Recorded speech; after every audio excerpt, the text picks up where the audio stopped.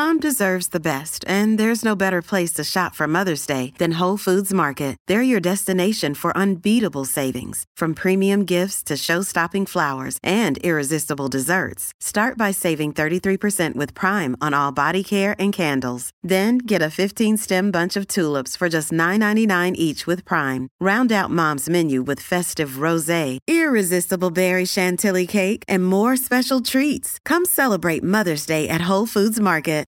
So the topic that came up was the masculine and feminine energies and the interpenetration of these energies. For me, it was a terminology I wouldn't have used for a long time. Not that I had a strong opinion about it or thought much about it. It just seemed to me that when people use those kinds of words or terminologies, it was more based on identifying or reflecting on their own like human qualities, perhaps, or their human identities, which just didn't resonate with me. And it may just be I didn't understand fully. Obviously, I hadn't looked a lot into Taoism and so forth. So clearly there are people and traditions that understand this in very nuanced ways. But it just didn't resonate with me until one day it just clicked. Like one moment it clicked for some strange reason. And when it clicked, when I realized what it was a big aha moment, because it was something that I had already noticed, something based on realization that became clear. But like so many aspects of realization, it's so subtle and it's in one sense so intimate that you don't even realize that's what people are talking about. Or you don't realize that model or that paradigm is pointing to something that's very intimate to you or very clear in your experience. This is the strange thing about concepts and words and paradigms and all of it. But anyway, when it clicked for me, I thought it was so fascinating because and this could just be my interpretation of it, although I think it does align with many sort of ancient wisdom teachings. But for me, it very much lines up with the integrative and disintegrative movements or aspects. If you're interested in Zen, you could look at the Ninth Oxfording picture and it describes it very well. But the disintegrative and integrative aspects of experience, and what I mean by that is not at the narrative level, not at the really even the emotional level or even the physical level, but at the most bare experiential level, the most bare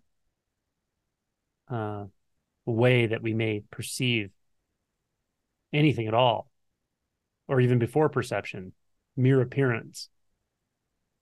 It's very much the most subtle, or let me say the most primary experience we can have that leads through reflection of consciousness to the illusion of duality. It doesn't mean that the integrative and disintegrative movements are themselves dualistic, because they're not. And that's what's so strange about it. They're actually not. They have their own individual and distinct aspects, and yet they are truly not two. This is not created by human consciousness, but it's reflected upon by human consciousness. And then all manner of perceptions are built on top of this. So I would actually use the Buddhist term, dependent co-arising. It's very much like that. You could say emptiness and luminous nature are dependently co-arising, in the sense that emptiness does not exist on its own. Luminous nature, radiant nature of experience does not exist on its own. They're intertwined, but they have a certain distinct quality as well. Now, only through the reflection of consciousness can we actually see those as two, which is very interesting. That can even happen, because instinctually through realization, it can't. There is no duality. There's no multiplicity. There's no singularity. These are all perceptions or interpretations of experience. So at the most fundamental level of experiencing, which means non-dualistic, which means there's no experiencer. I could just say appearing. I could say non-arising appearance or luminous nature, and empty clarity. At that level of experience, so intimately both the masculine and feminine aspect, and they're undistorted by the fluctuations in consciousness or the interpretation that arises from the fluctuation in consciousness. And that arises through the fundamental human illusion, which is the illusion of a separate self-structure. And that gives rise very quickly to all kinds of aspects of struggle, including the illusion of time, the illusion of space and distance, the illusion of will. And all of that feels like resistance. It feels like a very subtle, not very subtle, a very primary resistance, primary to our experience. But all of that is essentially arising from this reflective consciousness that reflects, it's pristine in and of itself, consciousness, but its reflective nature can lead to distortion. It can lead to the illusion of separation, the illusion of identity or separate identity. And that's where the whole problem starts, in a sense, as far as the problem of being a human, the problem of suffering and all.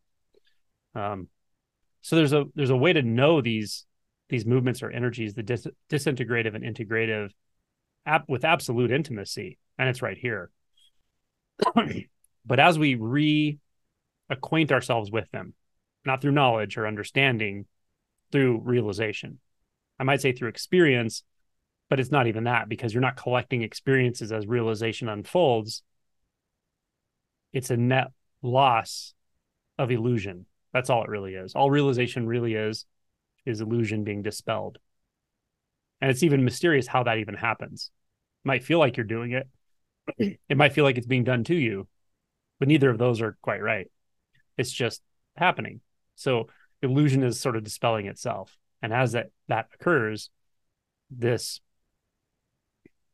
realignment with what is always the case, simple and obvious at all times, both masculine and feminine, interpenetrated,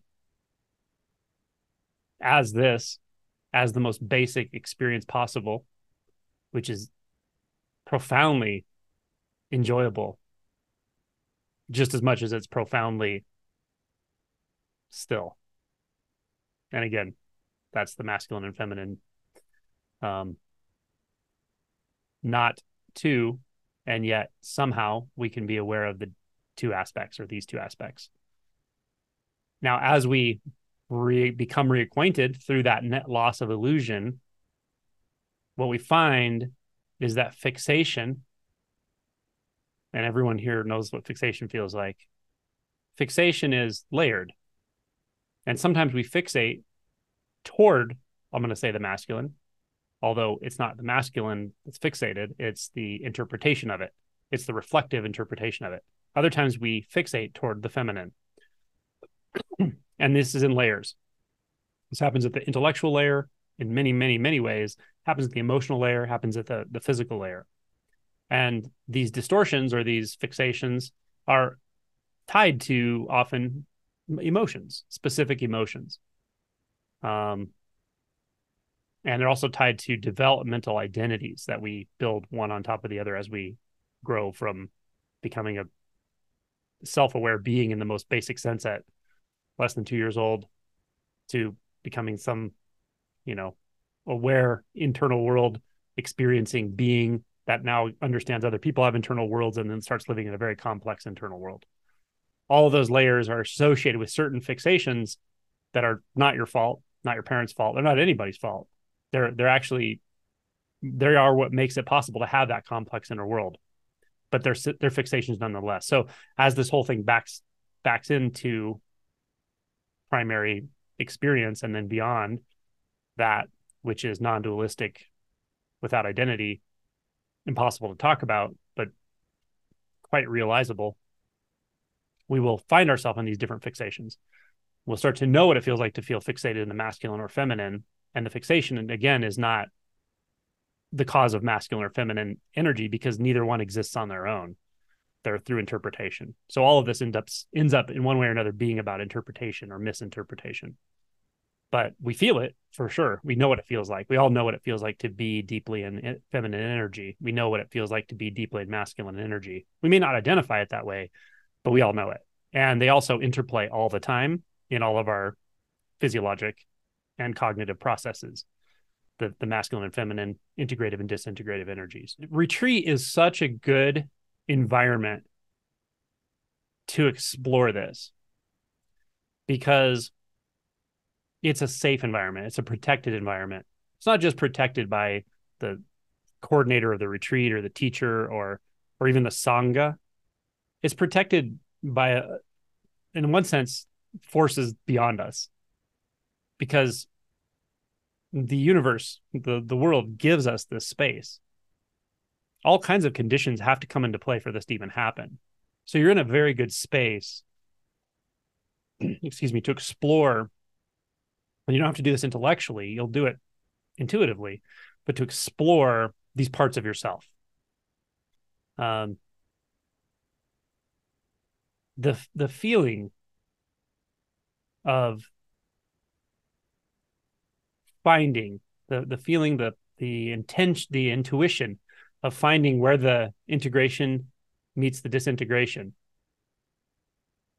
where awareness, bare awareness, meets that radically intimate experience of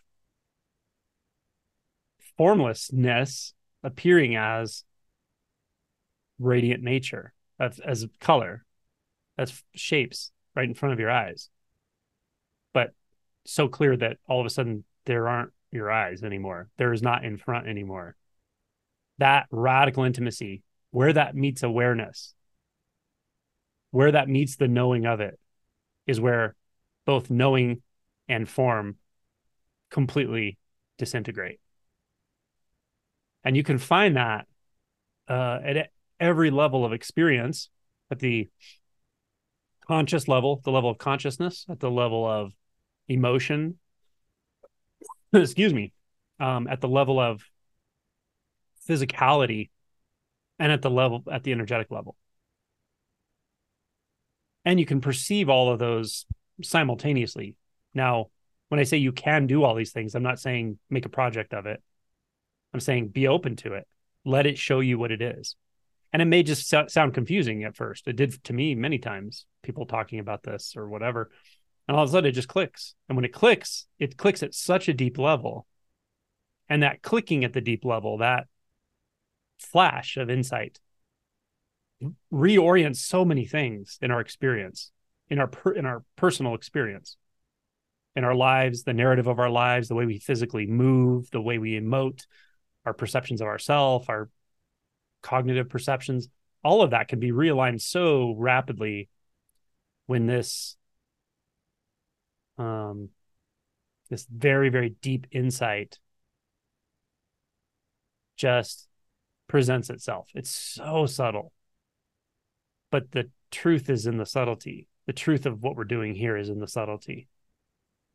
It's not in some big mental explosion or some wild and crazy otherworldly mystical experience that you can tell your friends about or your family or yourself or whatever. It's not in that. Those things can happen, but they're actually more like side effects. The root of what happens is so incredibly subtle, but it doesn't mean it's not important. It doesn't mean it's not all of this. It's not all of this seemingly happening because of the subtlety. And the beauty of it is the more you trust this, the more you start really finding it everywhere.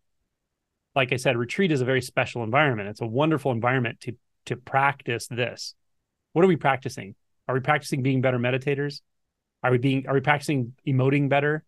Are we practicing moving better? Are we practicing emptiness better, or sitting still better? Yeah, we're practicing all those things. But what we're really, really practicing is taking every single opportunity inside retreat and outside of retreat to let yourself just die into more and more of the subtlety that's available everywhere in the seeming mundane, in that which we seem to overlook all day long because we're thinking about our past, our future, our problems, our friends, our family, our all of it, our health, what we're going to do next, what we're going to say next, right? All of that's just mental activity. But what we're doing through habit is overlooking the amazing clarity, the amazing intimacy that is really available in every single quanta of appearance, of experience. And to be attuned to noticing that, letting it grab you from the inside. The more you become attuned to that is to know integration and disintegration in perfect harmony, because that's exactly what it feels like. It feels like dying and being reborn all the time. And in gross ways, gross meaning like in the more macrocosmic aspect of you, your storyline, your stuff that's going on in your life right now, which changes constantly, it can feel like it has a certain overarching flavor for a day or a week or a month or whatever. And that's also not dismissed by the clarity and the continuing penetration into the subtle moment to moment. They are also one and the same.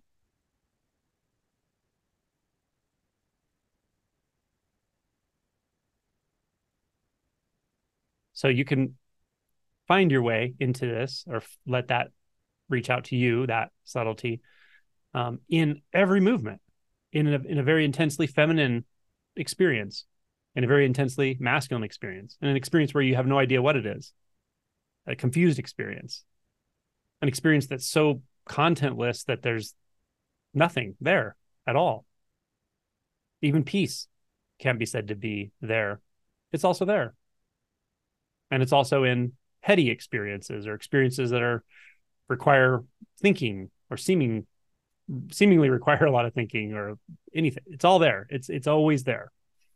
So this, to me, retreat is about teaching us, slowing things down enough and paring away too much of the distraction, or all of the distraction we normally have. It's about kind of clearing all that out and being supported energetically by the environment, the earth, the world, the universe, this apparent moment in time and space, the Sangha, and your teacher, your retreat coordinator, whoever's doing the pointing, letting all of that show you that you can go back into the moment, into life, but you practice right now, right here, finding that subtlety in the breath, in an emotion, in frustration, in sadness. Oh, I'm sorry. Excuse me. And your alarm clock going off, in anything. It's eminently available. So that's what we're doing here. That's what we're practicing here, is absolute availability. And the more available we are, we know what it feels like to be available, both in the feminine aspect and then the masculine aspect. If one of those is overemphasized, you won't be fully available, and that's okay. It's not nothing to judge yourself on, but you will notice it over time. When things come into balance, it's amazing how flexible, well, everything is, but the Dharma vehicle, the awakening process itself, does amazing things. And it's not apart from you. It's not apart from your thoughts and your feelings and your doubts and your frustration and your pain and your joy and your pleasure. And it's all that too, but it's also fully beyond our understanding, beyond our limitations, beyond our capacity to perceive. And it is our capacity to perceive. It's all of it. So I think that's it.